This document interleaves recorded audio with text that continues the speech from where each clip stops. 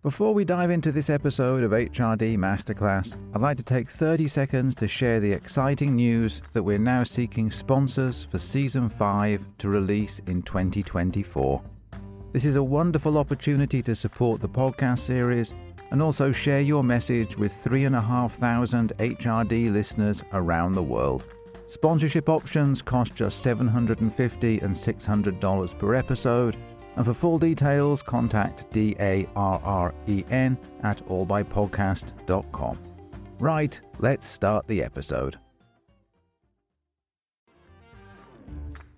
I really think coaching is central to HRD practice. So if you think about HRD professionals, some of them might actually serve as internal coaches within their organizations. They might even be resources for building coaching cultures in their organizations.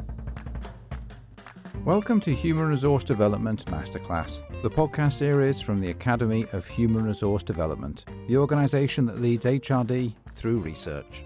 I'm your host, Darren Short, and throughout this second series, I'm joined by leading authors, researchers, and scholars to explore the fundamentals of HRD and how those are changing in the 2020s. Our focus for this episode is coaching, and we'll be looking at what it means by the term coaching and how it differs from mentoring, what it takes to become a good coach, moderating factors that help and hinder the coaching process, the use of internal and external coaches as well as virtual coaching, the more commonly found coaching models, tools and techniques, and much more. To help me, I'll be joined by two leading scholars. Dr. Andrea D. Ellinger, Emerita Professor, the University of Texas at Tyler, and Dr. Jenny Jones, Associate Professor, University of Wolverhampton.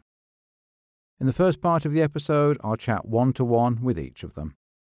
Those one-to-one conversations are brought to you with the help of the generous support of our sponsor, the University of Southern Mississippi's Human Capital Development graduate programs. Then, for the second part, Andrea and Jenny are together to explore their shared interest in coaching. That group conversation's brought to you with the help of the generous support of our sponsor, Sherpa Coaching. Ready to activate your leadership potential? Sherpa Coaching can help you. All of the content you'll hear in this episode was recorded between September and December of 2021. Right, let's dive in to meet our guests. Here in the first section of the episode, I'll meet one-to-one with each guest. This section is brought to you thanks to the sponsorship support of the University of Southern Mississippi's Human Capital Development graduate programs. They academically prepare students to improve performance in organizations through the talents of people.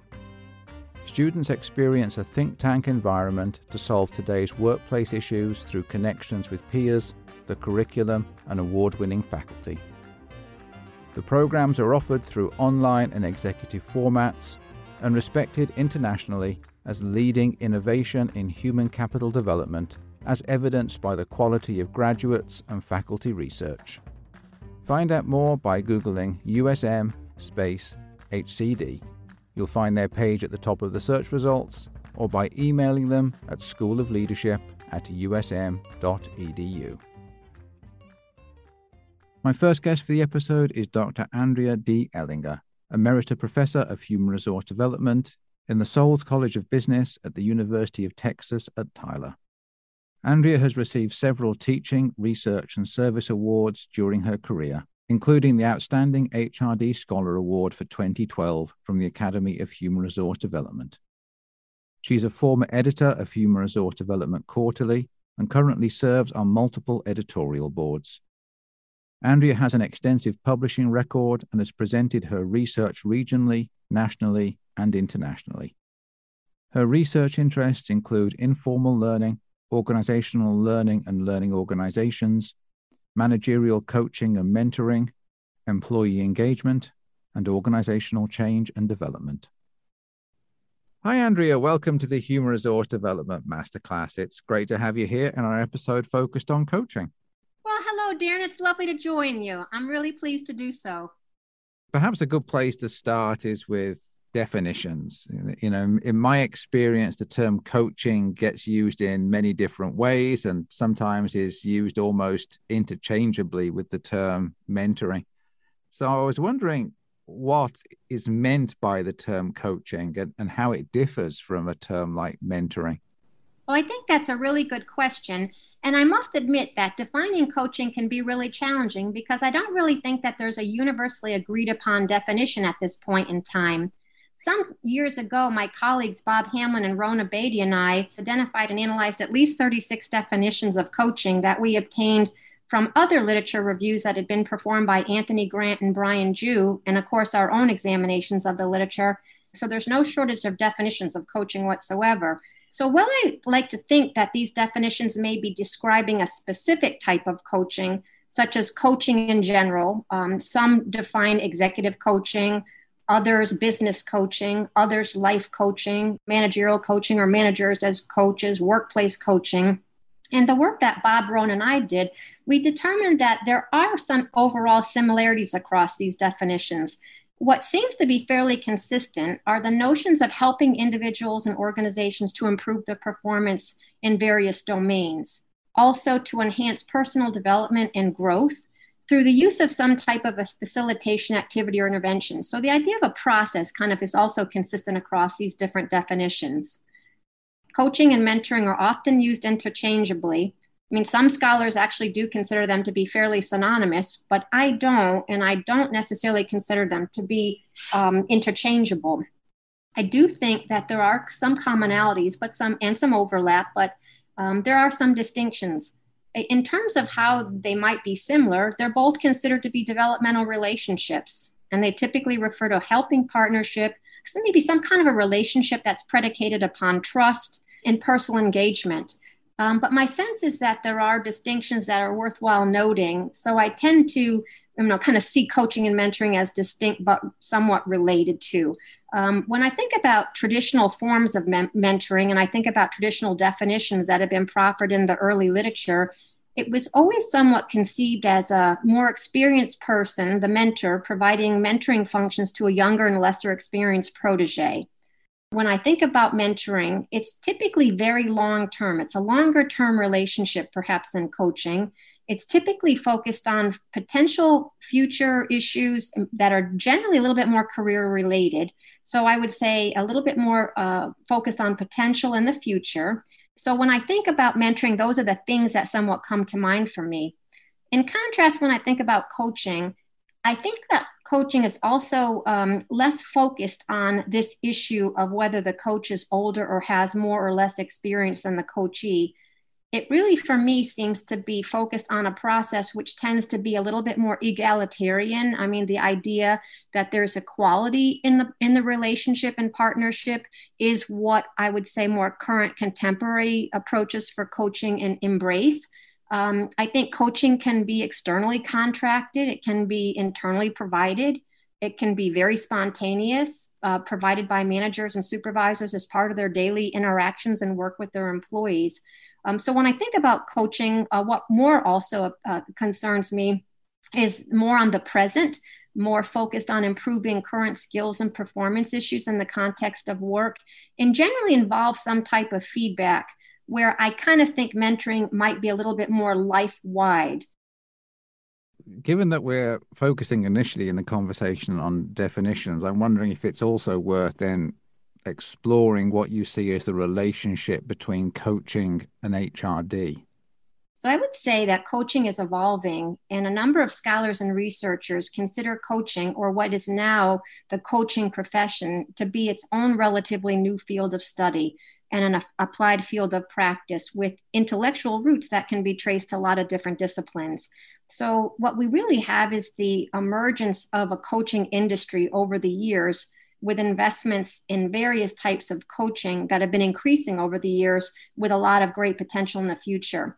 I found a wonderful report that was available to me by the International Coaching Federation, and it's a 2020 report based upon survey data that they did in 2019.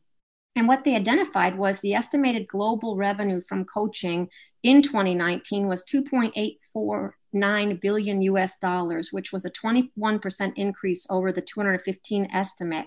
And they also noted that there are 71,000 practicing coaches worldwide. So, coaching is definitely an industry that has just really, really taken off because of the tremendous value that I think it can provide.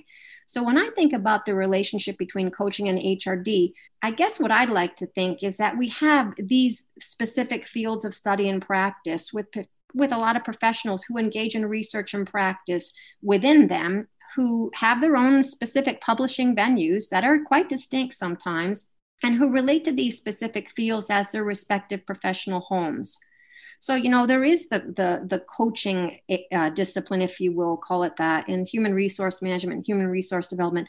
And there is overlap among them, but there are also some uniquenesses that have been pointed out, by John Werner and others as it relates to HRM and HRD, and Wendy Rona and Sharon Gibson, who did a wonderful article years ago on looking at, these different disciplines. So to me, coaching has kind of created its space.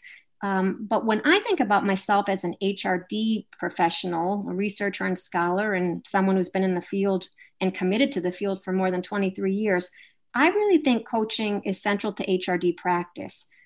We have a very rich history in our field of having coaching being included in a number of competency studies that have examined HRD competencies and functions over the years.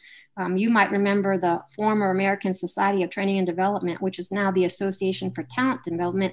They commissioned a number of studies very early on with Pat McLagan, and then more recently with Bill Rothwell and his colleagues. And they've consistently identified coaching as a core activity or an area of expertise within the HRD domain. Because if you think about HRD professionals, we can play a lot of different roles in the HRD coaching context, but also in the industry itself. So if you think about HRD professionals, some of them might actually serve as internal coaches within their organizations. They might even be resources for developing coaching capability and building coaching cultures in their organizations. It might even be that they have to be serving as brokers, and they're the ones that are responsible for identifying and then hiring external coaches that the organization needs to bring in to provide coaching. So to me, I do think coaching is really something that HRD professionals do. I also recognize that not everyone sees that, coaching is only something that HRD professionals do, and that coaching isn't necessarily only owned or executed in the HRD context. I do understand that other coaching professionals will see their affinity and their affiliations really with this broader coaching profession and coaching industry. So in answering that question, you talked a bit about the large number of people who define themselves as coaches. So it takes me into thinking about who coaches and how do they coach? There are a lot of different forms that coaching can take, or what I would say different roles that people who coach can play. And again, I kind of used HRD professionals as a great example to illustrate how many different ways they can engage in coaching roles in their organizations. But again, that's not the only group of individuals who can coach. Managers and supervisors are increasingly being asked to coach, and they are increasingly being held responsible for developing their employees. It's possible that peers and subject matter experts coach, the notion of peer coaching, the notion of having those professional coaches that I alluded to that are external to the organization, such as contracted executive coaches, workplace coaches, business coaches, career and life coaches, just among a handful of different titles of coaches that would be coming outside into an organization to provide their expertise. So when I think about this and I think about just the terminology, I always think it's really important when talking about coaching or writing about coaching to be clear on terminology, because different coaching terms may not have the same meaning or certainly the same definitions. And there might be some aspects to these different types of coaching, or what we might call forms or genres of coaching, that might be similar. I mean, typically most coaching is done in kind of a process-oriented way. It's process-based, but there also are many differences. So for example, some might suggest that managers have a hierarchy and have a little bit more power over their employees, Although when we think about even in that coaching capacity, we really try to emphasize the equality of power, which is expected in that kind of a relationship to make it really work. I think there's also a degree of formality or informality that has to be considered. What the goals are of coaching, and then what kind of approaches are going to be used, and what do we expect the outcomes to be. So you can see that there are a lot of different kinds of coaches or different types of coaches, but typically they all use some type of a process when they're coaching. And despite these different types of coaches, there is a process that's going to be used. And it might be more formalized as an intervention, particularly with the external coaches being contracted, where they might perform some kind of a needs assessment, engage in relationship building, identify with their client what the goals are to be accomplished, and then kind of work collaboratively in a kind of a co-partnership way to help that coachee develop whatever that coachee needs to accomplish the goals. And then there is likely going to be some kind of follow-up plan. So that's just kind of a basic sense of how that could work. And then also when I think about managerial coaching, which is provided internally by managers or supervisors, it might be so informal and spontaneous that it's baked into the everyday roles that managers who embrace coaching in their words and actions are providing. So in your experience, what does it take to become a good coach in terms of knowledge, skills, and mindset? When I think about the knowledge that's required, certainly with the intentions of coaching to be developmental and very growth oriented, then to me, an understanding of how adults learn, develop, and change is really important. Adult development models and theories would also be core areas. Certainly, a lot of the published literature on coaching more generally speak to, the importance of drawing on insights from the fields of psychology, sociology, because of the varied context that coaching occurs in. Certainly, communication studies is really important. Leadership and management is a core area, given that a lot of coaching is done to enhance leadership and management capacity and capability. And when I think about skills, again, I think that, what a good coach has to have are really critically important communication skills. They're just essential. The ability to actively listen and listen with what I would say a fine-tuned ear or set of ears so that they really hear what the person is telling them. Also having really good questioning skills, what I've often referred to as question framing, being able to ask questions in such a way that empowers the coachee to actually have to think through things a little bit more. Certainly having the ability to provide feedback in a thoughtful, constructive manner that is not necessarily punitive in any way, but is done in the spirit of helping that person to grow and develop, but also being able to solicit feedback from someone as well. Certainly facilitation skills, really good interpersonal skills, because coaching is a relational activity. Aside from the skills, what I really think is important, and this is an area that really hasn't had a lot of research attention given to it, and in particular, with regard to managerial coaching, is this notion of the mindset, the coaching mindset, or sometimes it's referred to as the mental models of coaches or the belief systems and belief sets that coaches hold. And I think they're, however you call them, mindset, mental models, or beliefs, this kind of rationale or way we think about, coaching actually is critical because it guides the behaviors that we actually enact. So it's very much that our minds influence the behaviors that we will engage in. With so much there in terms of depth of knowledge and range of skills and the importance of mindset, how does someone go about becoming a good coach, and what's the role of HRD in supporting them as they do that? When I consider what's required of becoming a good coach, I think it is about training and preparation to take on the role. And again, to my knowledge at present, there's really not a universally agreed upon industry standard, but I would say rather a growing array of coaching academic programs that are now available, coaching specializations, if you will, minors, majors, and then a growing number of professional associations that all offer some kind of training or maybe certificate program, some type of certification or credentialing. So, when I think that in organizations that embrace coaching and want to develop a culture of coaching, I really think HRD has an important role to play here, because not only can they develop coaching potential among managers and other employees as well, because I think that it's important to recognize that, employees who are coachees also have the opportunity sometimes to coach upward.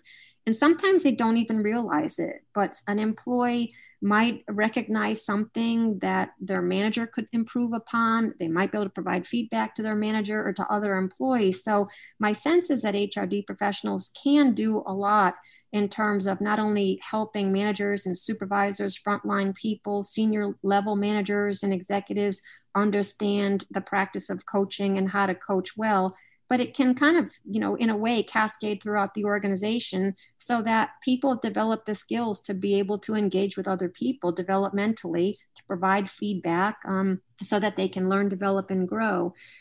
So aside from HRD professionals kind of doing some of those things, I also think they have to be pretty savvy in terms of identifying and hiring or contracting professional coaches, because it might not be that all organizations have the capacity to create coaching capability from within. So they might need to, kind of jumpstart that by bringing external people in. And so you really then need to have a good understanding of what credentials are, where they're coming from. Are they, from accredited organizations? Are they not accredited? What is the extent to which the training that is being provided, going to meet a certain standard? So I think they need to be very savvy in terms of being able to assess really good external coaches coming in. And then I think they also have to provide coaching training themselves. That's probably what they're going to do in terms of developing this capacity in other people. One of the themes that's gone through the various episodes that we've done in the podcast has been about how HRD has been impacted by changes in technology, by shifts to remote work. So I'm wondering what changes you've seen with coaching as a result of these, and indeed how coaching has changed over the years. Well, as I think about this, it seems to me that maybe very early on, coaching might have been conceived a little bit more as a remedy for poor performance. Maybe it might have been remedial, sometimes a little bit punitive, something that wasn't necessarily cast in a positive light. I remember early research on executive coaching kind of highlighted it as a tool for derailing managers. So I think now in the context of the workplace, coaching has become much more developmentally oriented. And I think employees expect to be developed. And I think they expect a number of providers in the organization to help them learn and grow.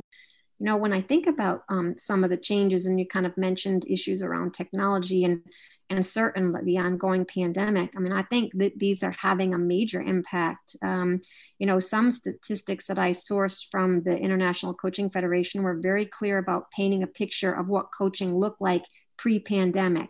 So in other words, some of the statistics that I shared with you were from 2019, but the report became available in 2020, just before the pandemic really began to take hold. So they kind of referred to this as what coaching was. So now with the onset of the pandemic in early spring 2020, and now we're really, a year and a half into this, what we've seen is the need for individuals and organizations very early on. They had to quickly pivot to respond to shelter-at-home orders and remote work mandates.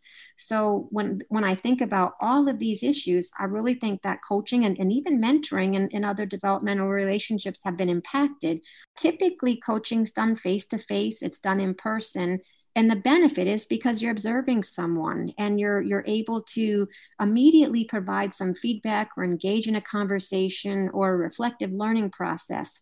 But not having that face-to-face opportunity to interact with people, or what I call to engage in the hands-on of coaching, which I think is a high-touch process, we now see, technology being used as offering a media or a way for this, a vehicle for this to happen.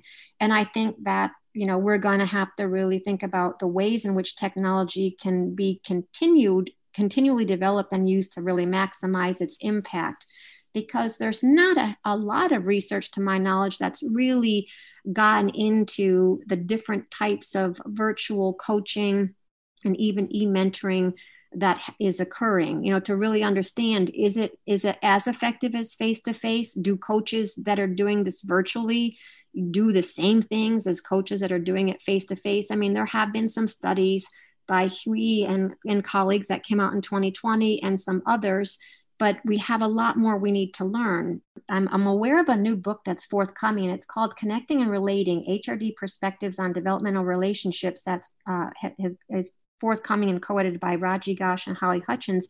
And I would say that it would be very interesting if people are wanting to read a little bit more about the idea of these developmental relationships, coaching, for example, in mentoring, and also in the virtual ways these things are happening and how it's happening across cultures, and a whole host of other topics, is very, very much something I would recommend reading. I've had an opportunity to kind of get some insights about the book, and I think that it will really be very useful as we grapple with a lot of these issues and a lot of these questions. Well, Andrea, that feels like a good place to wrap up this opening segment of the episode. Thank you so much for your time today. I've really enjoyed our conversation on coaching. Oh, it's been a pleasure. I really enjoyed being involved in this, and I look forward to the next parts of this series. Well, please stay with us, and we'll have you back later in the episode for our group conversation with Jenny. I'll look forward to it.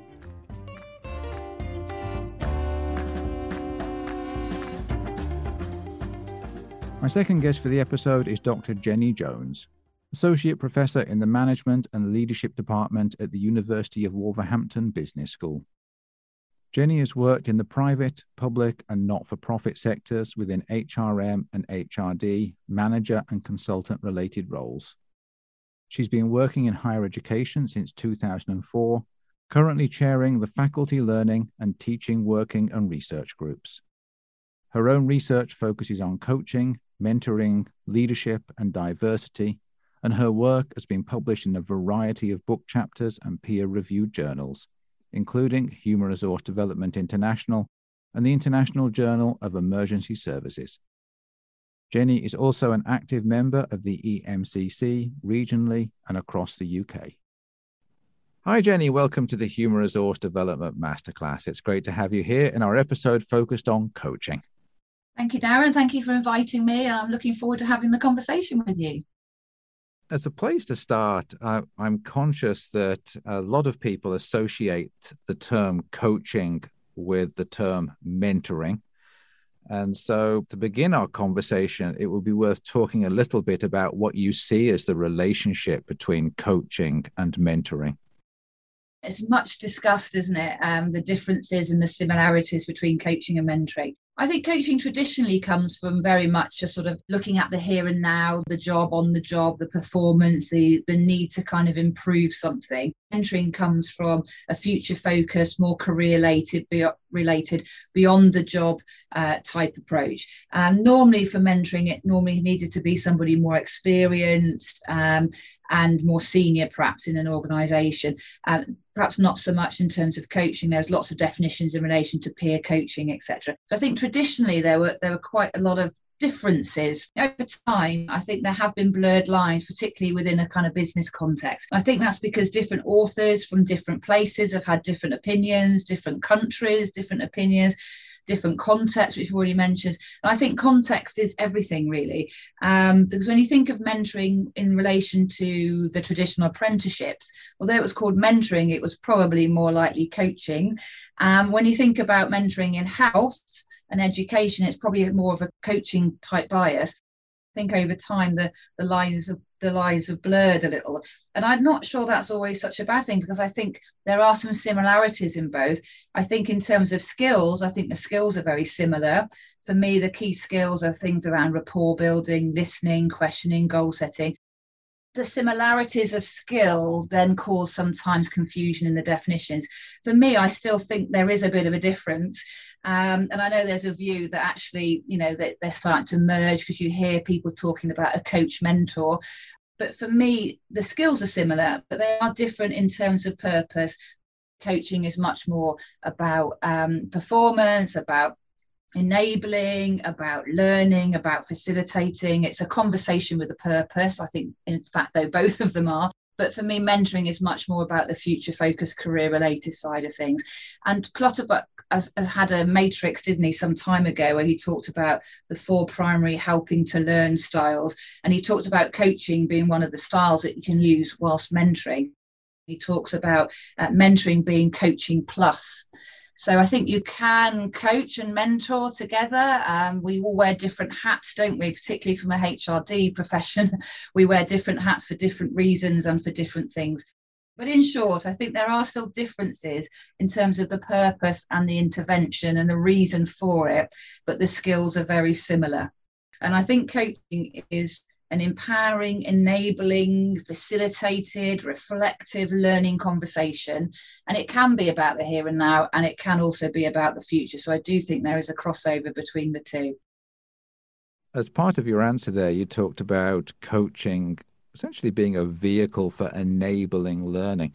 And so I'm wondering what learning actually happens during the coaching process, and what do we know about how learning changes over time? Yeah, I mean, I think that's an interesting question. I think when you look at definitions of coaching and mentoring, they've mostly got learning in them, because they're both learning conversations, aren't they? They both facilitate learning. Both parties learn, hopefully. So in terms of learning, I see learning as the process, a product, and a function. So a function as in the learning function, because we're talking about HRD side of things. But mostly for this conversation, I thought we'd focus on the process and the product of learning. So coaching and mentoring are a process, aren't there? There's a beginning, middle, and end. There's some inputs, some outputs, etc. So the process of learning, I think, is just as important as the product of learning. Lots of people have done lots of studies in terms of the domains of learning, and Hale has written some stuff about that, and I have as well. And the 4 domains that are sort of the result of, if you like, the product of the learning that comes from coaching and indeed mentoring, are around the cognitive learning, the skills that are learned, the affective related learning, and the social networks, the connections that come from that relationship. So in terms of cognitive learning, that's the knowledge. So in terms of the workplace, maybe some knowledge about the job, the knowledge about strategies, higher levels, different perspectives, etc. Skills, the skills that are gained in that mutual relationship. We've already mentioned some skills, but relationship building, communication skills, maybe with some skills around work-life balance, coping with stress, etc. And then the affective related learning, which is the inner stuff, people's positivity, their proactivity, their motivation, their self-awareness, their self-confidence, some of that inner stuff.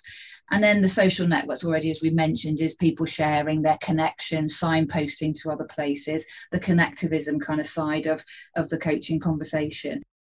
And what I've noticed is how that learning changes over time. During the process of coaching, the beginning, middle, and end of the process, what's interesting is how that learning, the product of learning, changes over time. So early on, there's lots of knowledge that's shared. Middle-ish stage, there's some skills that are developed from both parties. But in the sort of middle to end stages, the increased intensity of learning is around the inner stuff. So the inner stuff, like the self-confidence, the motivation. You can really see this kind of curve, and where it really does start intensifying in the sort of middle to end stages, if you like, of the relationship, which is so interesting because it just gives us some clues about how long the process perhaps should be. If it's a very short-term coaching process, you might not get some of that inner stuff. You get some of that inner affective related learning over time because of the relationship over time, the trust that's built, and other things that are built over time in the relationship.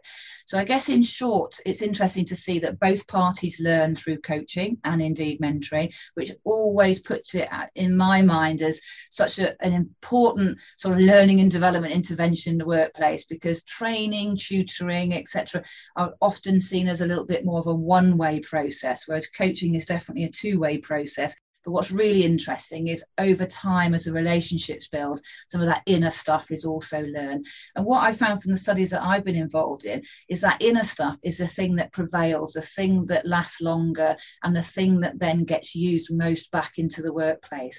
Because what we want to make sure is that people aren't just learning within the relationship, but they're using that learning outside of that relationship in the workplace, for their life, for what other aspects of their life that they're involved in. So it's interesting. So if you can affect some of that inner stuff through coaching, that'll last longer, that'll be deeper learning that will make a greater difference for the individual as a result. So all of that process that you've talked about isn't happening in a vacuum. It's happening within a context, in most cases an organization. So I'm wondering what you find are the moderating factors that either help or hinder the coaching process. So for me, there's, in terms of moderating factors, there's helping factors. So there's enabling, facilitating factors, and then there's hindering factors. So from a sort of helping, enabling, facilitating kind of point of view, having an organizational culture that is accepting, that is team focused, that is nurturing, that encourages and enables anyway in the workplace, that kind of organizational culture is massively enabling to anything that relates to coaching or indeed mentoring in the workplace. But the most important thing, I think, from an organisational point of view are the managers. And I say that in terms of any HRD related intervention, but particularly with coaching and indeed mentoring. If you've got enabling managers, you've got supportive managers, you've got managers that perhaps been coached before, or managers that use coaching skills, or certainly encourage coaching around their teams, etc. Those managers will really make a difference in terms of encouraging coaching and supporting and enhancing coaching in the workplace. If you've got managers that block that way of thinking, or just disinterested in this whole idea of coaching, then that is not only a blocker, but that will create all sorts of ineffective work practices as well. So from an organisational factor point of view, I think there's something about culture, something about communication, something about managers. From a scheme point of view, if we're talking about coaching as part of schemes, whether it's leadership programs or management training, or whether it's just coaching programs to stand alone, we need to think about how people are matched, how people are trained, how coaches are supervised, etc. There's all those aspects of what makes a successful program. In terms of relationship aspects, there's thoughts about time and location and distance. So if someone has to travel 3 hours to meet their coach, they're unlikely to do that too often. But what's interesting in some of the studies I've been involved in is the importance of similarity and difference in a relationship. So it's really handy when you're building rapport early on in a coaching relationship to have similarity, because you've got some like-mindedness, you've got some similar things to talk about and to make connections with. But actually the most important thing in terms of helping is actually difference. When I'm thinking of coaching, if I'm matching coach to coachee, I'm often thinking, are they in different bit of the organisation? Have they got different backgrounds? Have they got different outlooks on life? You know, I do think difference makes a huge difference in terms of the intensity of the learning over time as well. Although I've worked in organisations that don't want people to be matched by difference, but actually those that do really can see an additional gain from that. Individual aspects that help are people's readiness, people's motivations, people's willingness and motivation to get involved and get committed, and where barriers to individuals' progression or barriers to individuals' ability to take up a coaching opportunity, where they have been removed. And that again is where managers come in. In talking through the moderating factors there, you referenced the importance of culture, and I've heard organizational leaders talk about wanting to have a culture of coaching. So I'm wondering, how would an organization or a team go about building a coaching culture? Yeah, I mean, I think that's a great question. I think it's been something that's been much debated by practitioners and academics alike over the last maybe 10, 20 years. If I was to list my top 10 things, I suppose my first thing would be about the organisational readiness. So I would think have something around coaching in their vision, their mission, their strategy, their values of the organisation. So as we were talking about moderating factors there, I was talking about having an organisation that's team focused, that is collaborative, that is nurturing and encouraging and celebrates people's successes. That kind of readiness, that kind of way of being, that kind of organisational culture really does help. The second thing would be back to managers, and I'd definitely be about having a sponsorship around this idea of coaching from those at higher levels. So definitely senior managers need to demonstrate this stuff from the top. They need to be using their own coaching skills. They need to be celebrating those that use coaching and that support coaching. There's also the HRD, OD, L&D side of things. And coaching doesn't need to sit with them, but it does need to be, supported, and it needs to be encouraged by them in terms of their own strategies going forward. I think the third thing would be around having resources behind it. So it's great to say we want to have a coaching culture and let's think about how we can enact that. But there's often needs to be people behind it, some budget behind it. So again, another reason to have senior managers involved in helping to push this forward. The fourth thing for me would be to make sure coaching is on offer to everybody at all levels. And it definitely doesn't become something that's related to capability or poor performance, which is something that is an old-fashioned traditional view perhaps of coaching. So it needs to be seen very much as an enabling and a thing that everybody should want to have to enhance their ability to do their role and to move forward, etc. So definitely I think to make sure it's offered to everybody at all levels. The fifth thing would be about creating multiple opportunities. So don't just have a coaching program. Think about the leadership programs and how those people that are on those leadership development programs might need a coach or how they're coached. Think about how managers are trained, the coaching elements of that. Think about the recruitment process. So back to HR, HRM, HRD. It should be something that is encouraged, that the enabling, the facilitating, the learning, all those fantastic things that coaches do should be something that should become the way we do things around here, and it isn't just a standalone kind of event. Another few things I'd say would be around having an infrastructure to support coaching. So there are places to go where people can share their good news stories. There are places to go where people can get support if things aren't working as well as they'd hoped. There's supervision for those people that are involved in coaching. Another thing I think would be around the visibility of coaching. So it isn't just something that HRD do, it's something that is expected of everybody in the organisation in some way, that they commit to and they use some of the skills in terms of their own roles. And I guess my additional other things would be if there's a coaching program, so people are formally trained as coaches and there's a coaching pool in an organisation or something like that, that people are prepared well as coaches. So they're supported, they're recruited, they're trained. We have high quality coaches in the workplace. Again, that sends a message, and they're at all levels of the organisation as well. So it's very much applauded and celebrated and supported. My last couple of things would be around evaluating and celebrating the successes. So people can see that it's good to buy into this thing called coaching because it definitely works. We know that, but it's definitely working in the organisation. It's making a real difference. And my final thing, I think, would be about keeping up with the pace of change in the organisation. So if the organisation considers itself very innovative or buying into new technology, then make sure whatever those innovations are, whatever the new technology might be, that it aligns, so coaching can align to that and vice versa. So if we're saying, we're a very digital savvy organisation and we're being very innovative, but we only insist on coaching face to face in the real room with real people, then that kind of doesn't align with the way the organisation might be moving. So I think it's about alignment, it's about involving everybody, it's about having it not just in pockets, so all those pockets add up to the way we kind of do things around here. So as organisations encourage coaching and potentially take those steps to build a coaching culture, is it possible for them to evaluate coaching and measure its impact? And if so, how would an organisation go about doing that? Yes, I think it's possible to do. I think it's tricky, and therefore I think many organisations organisations avoid doing it in any sort of great depth. But I think just because it's tricky doesn't mean it isn't worth a try.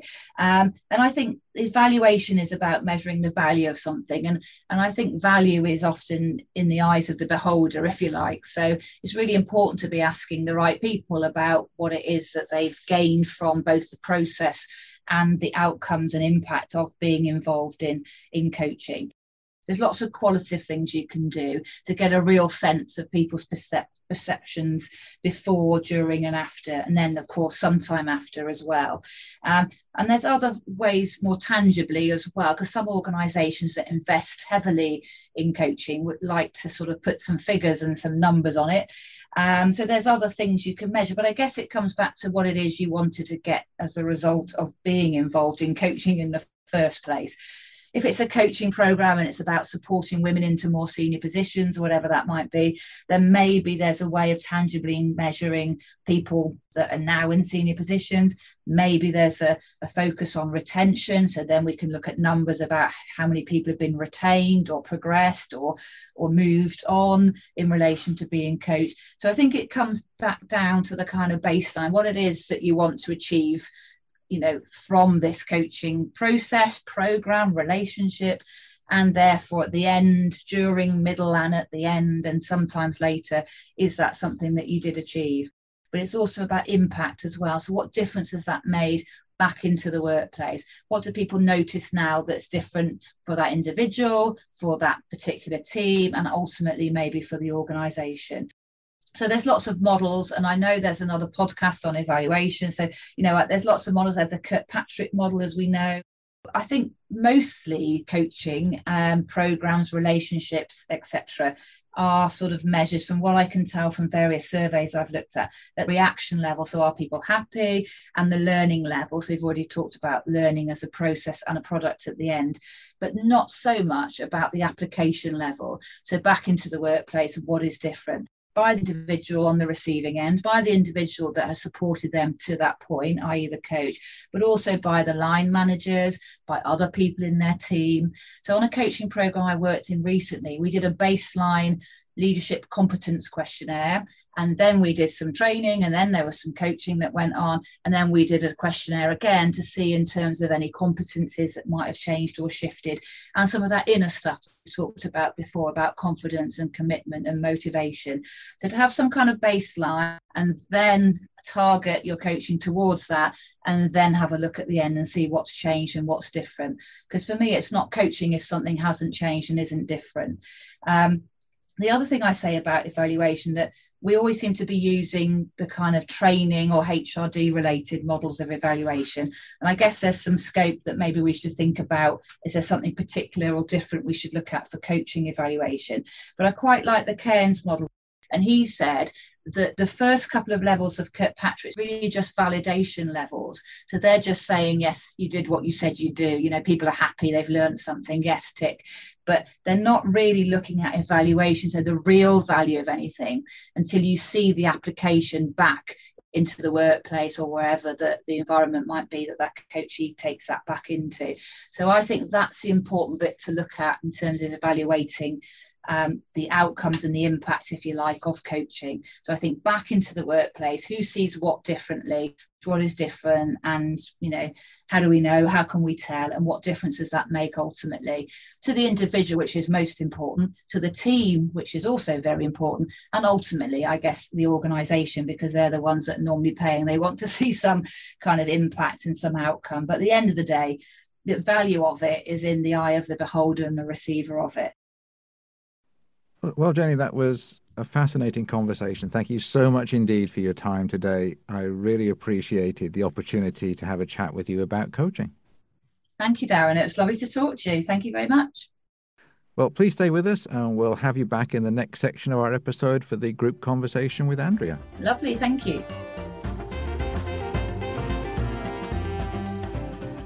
Up next, we have the group discussion, where my guests are together to discuss their shared passion for the episode's topic.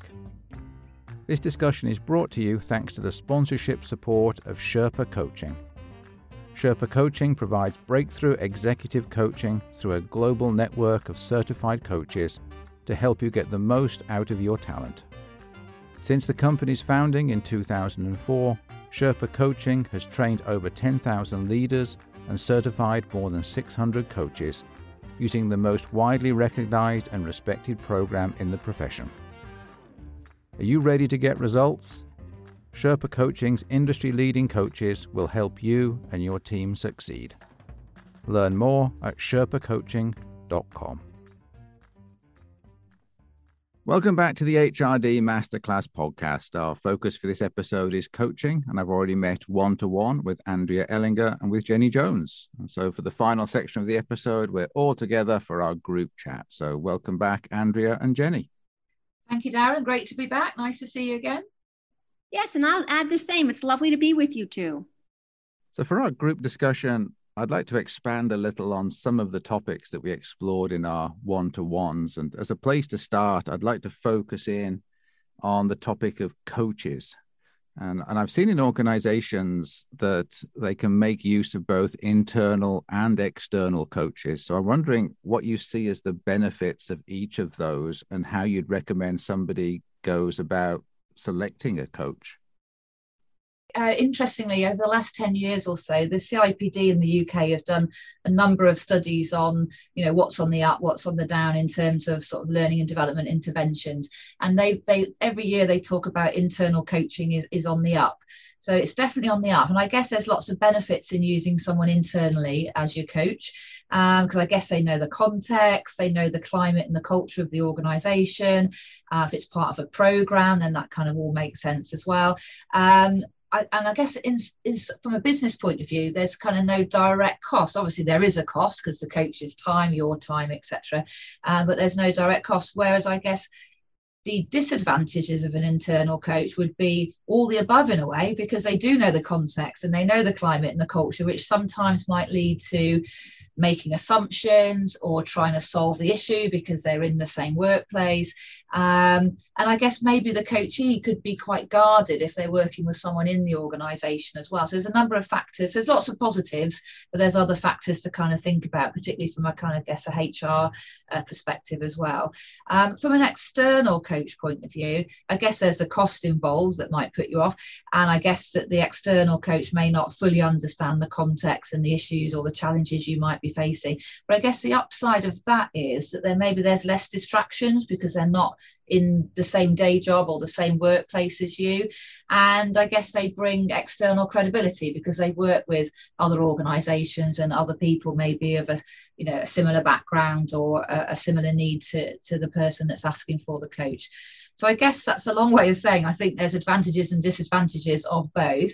I guess if you're going to choose a coach, then I guess it all comes down to what are the goals, what's the purpose, what are your aspirations, what do you want to get out of it? Is there someone internally the best one to support you with that, or is an external kind of perspective needed? So I guess it's about goals and aspirations for what you want to get out of it.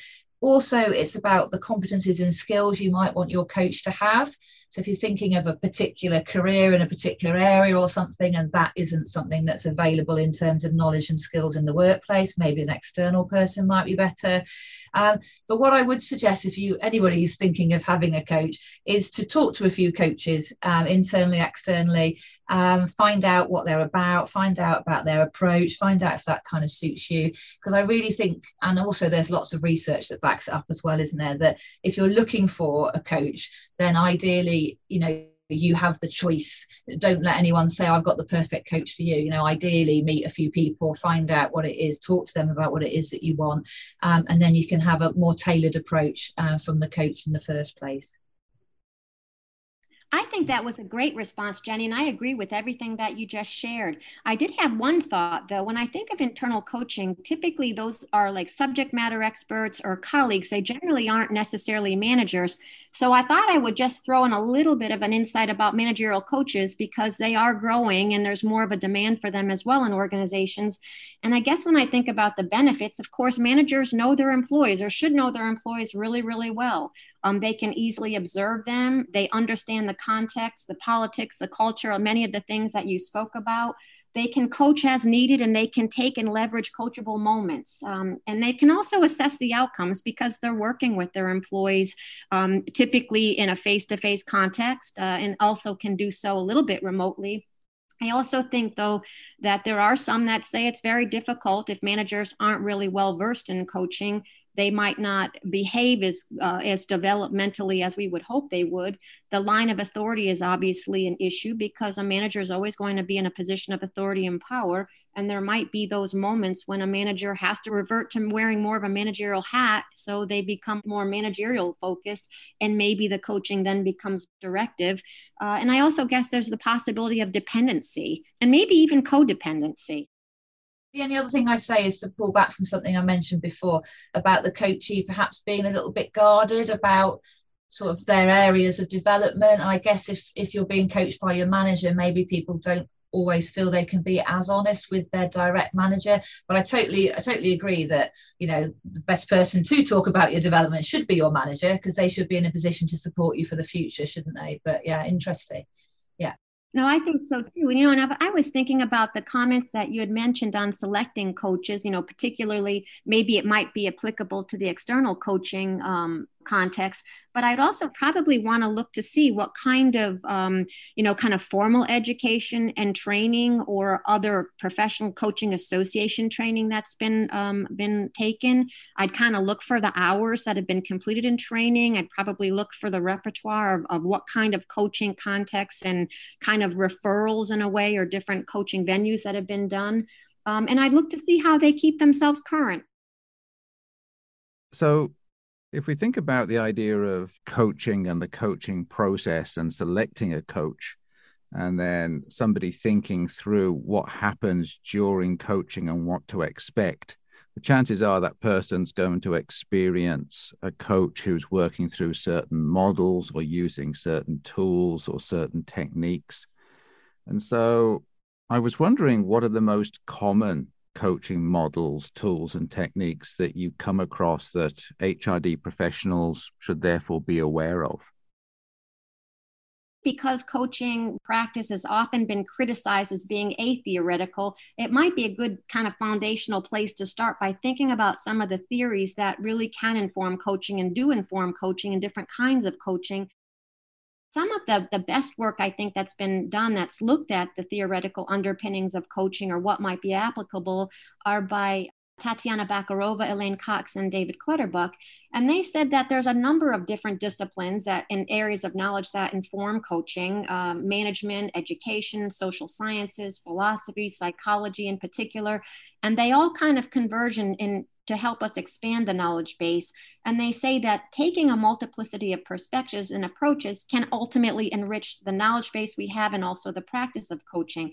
So what they contend is that adult learning theory, kind of what we might think of in terms of Malcolm Knowles and his work in The Adult Learner, experiential learning theory, kind of more attributed to Kolb's work, and then transformative learning theory, which most of us might think of Jack Mesereau, would be really foundational theories that underpin pretty much all coaching practice, because these theories and models, if you will, kind of help us to understand how coaching can contribute to learning, growth, and change among the individuals being coached. And the same scholars also outline in their really influential Complete Handbook of Coaching 13 different theoretical traditions that are influential in coaching.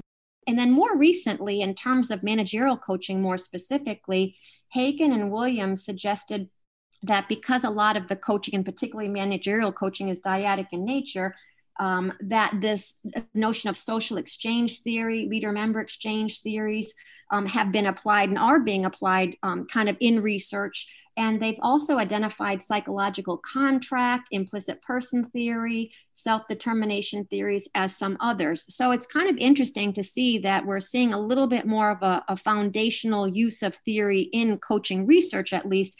And what we also see is kind of models and techniques being very highly applied in practice.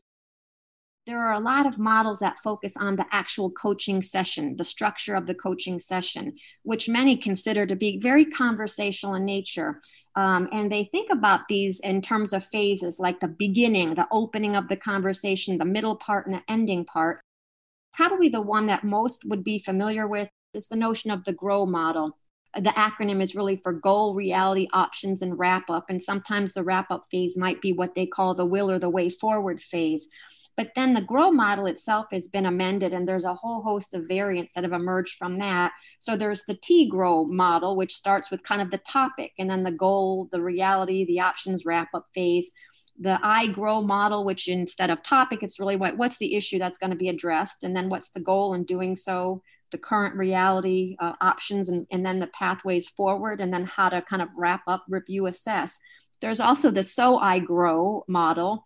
And then the late Anthony Grant did a wonderful article where he actually elaborates on a lot of these models that are used in practice. And he kind of has come up with what he calls the Regrow model, which really embeds a lot of reflection and the ability to modify and go back to different phases within the GROW model. There's also the Oscar model, and then there's the CLEAR model, and then some other models that Anthony Grant noted are the Achieve model, the Practice model, and the Outcomes model. There's also models that focus on gap analysis, like EEC and Skilled Helper model. So all of these models either focus on exploring the preferred outcomes, like what do we want to get out of the coaching session first, or they might focus on what's the reality, like what's the assessment of the current situation first before we actually then kind of move through the different components. So, there's no shortage of models that could be available for practicing coaches. And again, I think of models as kind of abstractions of reality. And so they're a good guide as your coaching expertise develops, because a lot of coaches start off as relatively new coaches, and then they kind of evolve into more expert coaches. The other sort of other tools and techniques I might throw in there, I guess, which fit within these models too, is things around support and challenge. So support and challenge model. So we start off with high support, low challenge. At the end, hopefully we leave with low support, high challenge, because we give them the tools to do it for themselves. The continuums as well, the coaching continuum, Miles Downey with his directive, non-directive continuum. That model works, is quite handy to think about when we're coaching. Where are we on the spectrum? What do we need to do and why in terms of our movement up and down? There's the appreciative inquiry model, which I think is increasingly popular in terms of the strength-based view around coaching. And then I was thinking there's models sometimes for particular types of coaching. So there's the Ian Day, the FACS model in relation to executive coaching, although you can use the FACS model in other contexts as well. And then the other thing I was thinking about when you were talking about the different sort of contexts or sectors that coaching and mentoring has kind of risen through and from, I was thinking about some of the key leadership theories, and I was thinking of the Ken Blanchard situational leadership model, which has got coaching in but allows you to kind of move through and up from a directive state to a more non-directive state, which links to the Downey model from before. So I think there's a lot to choose from, isn't there? But I guess most of the time, I think the coaching models are underpinned or begin with some kind of grow, and then they expand and extend from that, depending on where you would need to be heading, where the client wants you to be heading, and the context in which you're in. So when I think of models, tools, and techniques that a professional should know about, it takes me to a place of also thinking about the importance of knowing about ethics. And earlier in this season of the podcast, we released an episode focused on ethics. So I'm therefore wondering about whether there are particular ethical situations related to coaching and coaches that HRD professionals should be aware of. And if so, what the role is for supervision when such ethical situations emerge. Yeah, I mean, I think the whole ethical side of coaching is so important, the most important aspect in terms of, our professional conduct as coaches, whether we're managers as coaches or whether we are professional coaches or internal, external coaches, etc. The Global Code of Ethics is the place to start, and the professional code of the differing accrediting or membership bodies that you might be sort of subscribed to. But for me, it's about professional conduct at all times. So it's about thinking about making sure the client is always at the center of what you're doing, and you're supporting them to do the best for themselves, that you're thinking about confidentiality and privacy, that you're thinking about avoiding harm, So the client, the coachee, avoiding harm to themselves, to others, to you, etc. But you also avoiding harm to them. Conflicts of interest as well, I guess. And I was thinking of, the dilemma that's come up for me really recently in terms of coaching is where the client's interests and needs might be different to the sponsoring organisation's view of what that client might need. So, that's the sort of dilemma in itself, isn't it? So you've been paid or contracted to do a particular role and to work with someone on a particular area, but actually they feel they don't want that, but they need something else. So, I think there's a lot of ethical situations. I think they're not always challenging and critical ethical dilemmas, but I think there's often ethical situations or sort of ordinary ethical situations that we find ourselves in on a kind of daily basis. Am I being too directive here? Should I be? Do I need to leave more time for silence? So I think there's the ordinary dilemmas as a coach when we're working with our clients, but also there's the kind of, I guess, the more challenging, more serious situations.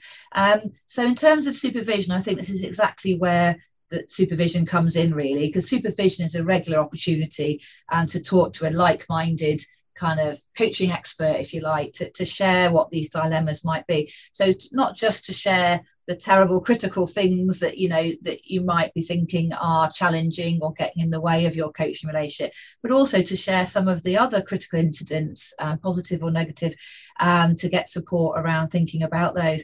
So for me, supervision is absolutely crucial. I don't think any coach should call themselves a coach if they're not having a chance and an opportunity regularly to talk to a like-minded person about what might be going on. It's good for sharing. It's always good to talk, isn't it? It helps you feel like you're not alone. It gives you some clues and ideas about breaking some of the cycles or some of the issues you might be having. It's a way of assuring a sort of a certain amount of quality in terms of what you're doing.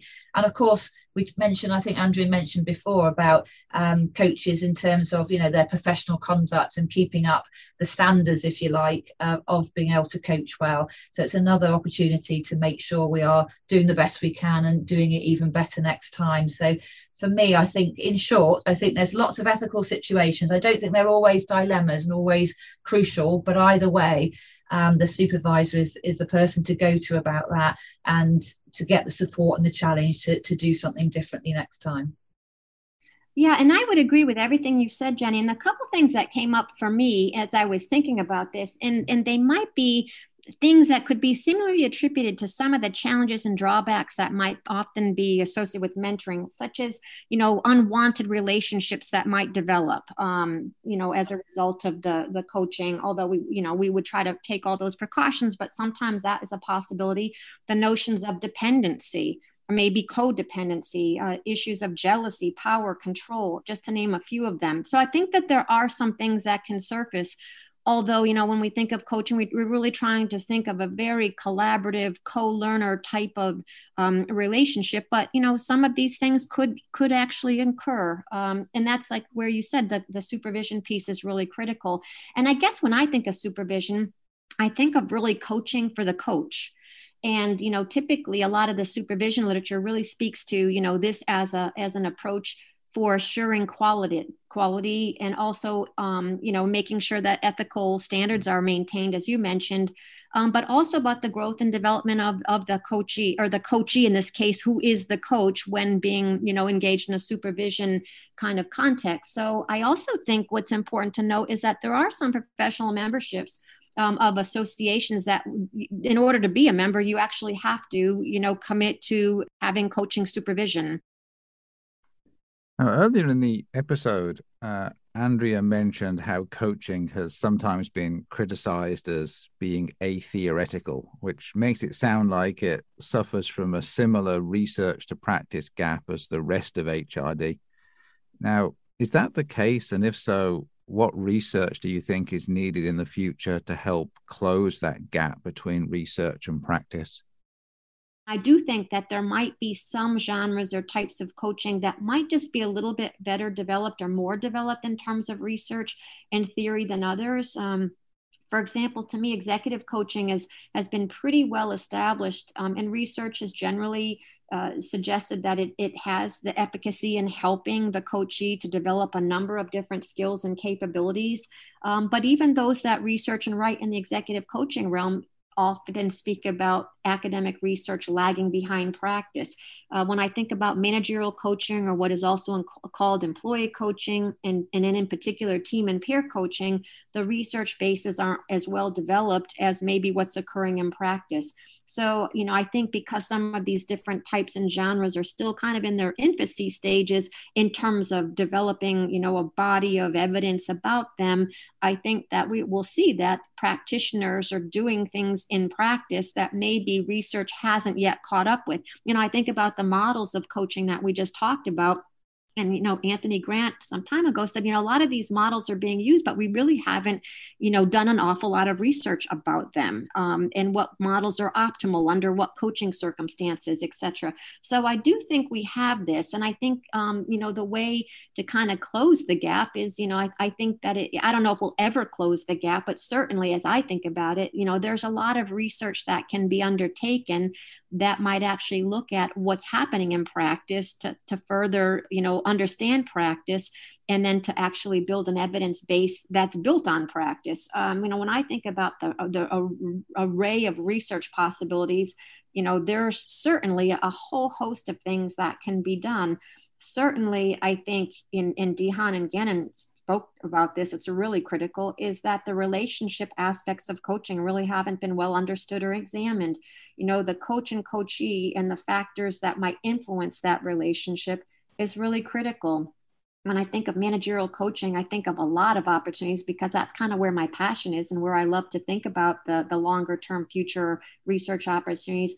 And when we think about what could be possible, a lot of work so far has really explored what employees gain from the manager as coach, lesser attention being paid to what managers gain or benefit from the coaching, how it might facilitate their own development as managers and leaders, why they do it, a little bit more about the characteristics and experiences that they bring, their mindsets, the benefits they derive from it. And again, there's a little bit more growth around the diversity issues in terms of coaching.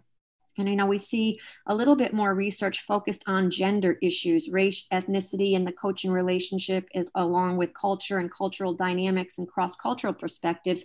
Sometimes it really looks at what's the gender or race or ethnicity of the coach, or it might be of the receiving coachee. But, we really don't have a lot of research that looks at all these dynamics in place because it's very complex. So I think that there's a huge opportunity in the coaching realm to really look at different genres of coaching, to look at relational aspects of coaching, diversity implications, how to use coaching to build more diverse organizations, et cetera. As you quite rightly said, there's a growing body of evidence around some aspects of coaching. Certainly picking up on what you said, Andrea, about the technology, I think for the future, there's more research to be done around the sort of digital impact using virtual coaching versus face-to-face, etc. I think you mentioned diversity as well. I totally agree that that's a growing sort of body of research, I think, and particularly more recently, neurodiversity, that's an area that I think is becoming very topical and very interesting. There's certainly some gaps in our understanding around that area. And I guess the final thing, to pick on something you said, Andrew, right at the very beginning of your answer, was around the different contexts. So I think context is everything. I think that about leadership. I think that about HR. I think that about coaching and mentoring as well. So the context is everything. So I think there's still more scope to look at different contexts, different types of coaching in different types of contexts, and thinking about where there might be some real differences and some real patterns and themes that are emerging from those different contexts. So that would be my kind of summary of future areas or future gaps. So as a final question, you both just referenced in different ways the increasing trend towards virtual coaching. And I've seen that a lot of companies now offer virtual or blended coaching to employees. I was wondering what your thoughts are on that trend and whether there are limitations or challenges that HRD professionals should be aware of. Yeah, I mean, I think it is an increasing trend. I think we've both mentioned the sort of the advent of kind of technology, and there's lots of kind of coaching and mentoring platforms or e-support that's offered to people that are coaching or mentoring. And I think certainly in the last few years with the COVID-19 pandemic as well, suddenly everything had to go online, whether you wanted to coach online or not. That seemed to be the way things went. So I think the virtual coaching has been around for some time though, because I guess if you say phone calls are kind of virtual or online, and e-coaching, emails, etc., have been a kind of virtual approach. But I think, yeah, certainly in the last couple of years, using Zoom, Skype, and other ones are available. Using those different platforms has really helped coaching become much more accessible to many more people at many different times of the day than perhaps it might not ordinarily have been. I mean, I think virtual coaching, it is convenient. It is an increasing trend. It reduces time lost in terms of travel, moving between locations. The beauty of using something like Zoom for your coaching is you can record it, obviously with the client's permission, but then they can play it back if they want to, or if you're researching some, you can transcribe what's been said, so you've got a better record. So I think that there's lots of advantages, because one of the main sort of challenges when it comes to coaching, if it's not within an organization but you're the coach that's outside the organization, is the time commitment, the travel, etc. Well, all of that's gone if it's a phone call or it's an email or it's a Zoom conversation. So I think there's lots of positives around a virtual approach, and certainly around a blended approach. For me, I must admit, I'm a bit old school. I do like to see the person, and ideally I like to see the person in the same room as me. But I do find, Zoom is accessible, to most people with the sort of basic technology. So I think a Zoom conversation is better than no conversation at all. But ideally, a blended approach works for me, where we can do a bit of emailing, a few phone calls, but also some face-to-face, whether that's virtual face-to-face or real face-to-face. Yeah, and you know what, you made a great point, Jenny, about the notion of technology. And I really think when we talk about e-coaching and virtual coaching or remote coaching at a distance, it's important to think about what is the technology that's being deployed. The telephone's been around for a very long time, and of course, using a regular telephone minimized the opportunity to observe anything, nonverbal cues, facial expressions, etc. So that might have been a drawback of that approach. But as technologies become more sophisticated, we have teleconferencing. You mentioned the Zoom, Skype video conferencing, and other platforms. Mobile texting, use of apps, social media, and even artificial intelligence. So, I think that there's a host of different technologies that are available. And Laura Bierma does a nice job in a chapter of a forthcoming book edited by Holly Hutchins and Raji Ghosh on developmental relationships and understanding them and different facets of them. So I think, we have a lot of possibilities here by using different kinds of technologies. I know that there was a fairly recent study in 2020 that Huey and colleagues did, where they looked at different kinds of coaching and, like a facilitative and like maybe a more directive style. And they found that mobile texting worked really well when a facilitative style of coaching was being used by managers. But I think, again, we kind of discussed this a little bit earlier. This is a very ripe area for more research. And certainly we can learn a lot from what's happening in practice to guide a lot of those research endeavors. Well, unfortunately, we've reached the end for our time today, but I wanted to say a big thank you to both of you for all of your time and for our conversations. I've really enjoyed our discussion on coaching. Thank you both so much indeed. Oh, I've really enjoyed it too. It's been wonderful to connect with you and have this conversation. It's really stimulated a lot of thinking, and it's been just really a lot of fun. Yeah, and thanks from me too. Great to see you both again. And yeah, thanks for sharing your opinions. It's been fascinating.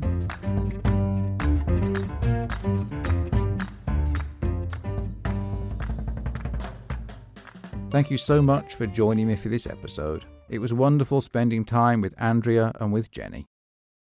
If you enjoyed this episode, check out all of our others. There were 11 episodes in the first season, and we're releasing a further 11 here in the second. Between them, they provide access to conversations with 50 leading HRD scholars. New episodes release weekly. To learn more about the series, check out hrdmasterclass.com. And to learn about the Academy of Human Resource Development, check out ahrd.org. By becoming a member, you can access extra bonus materials not included in the podcast. Also, don't forget to look into our sponsors.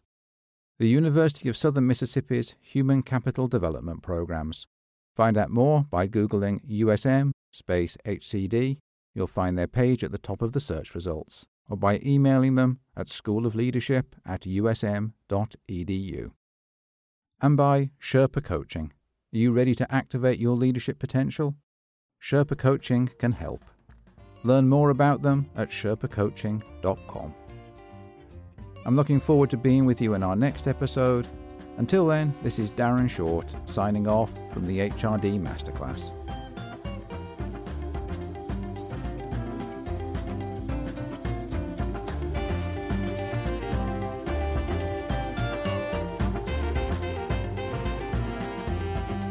HRD Masterclass podcast is brought to you by the Academy of Human Resource Development and is a production of allbypodcast.com.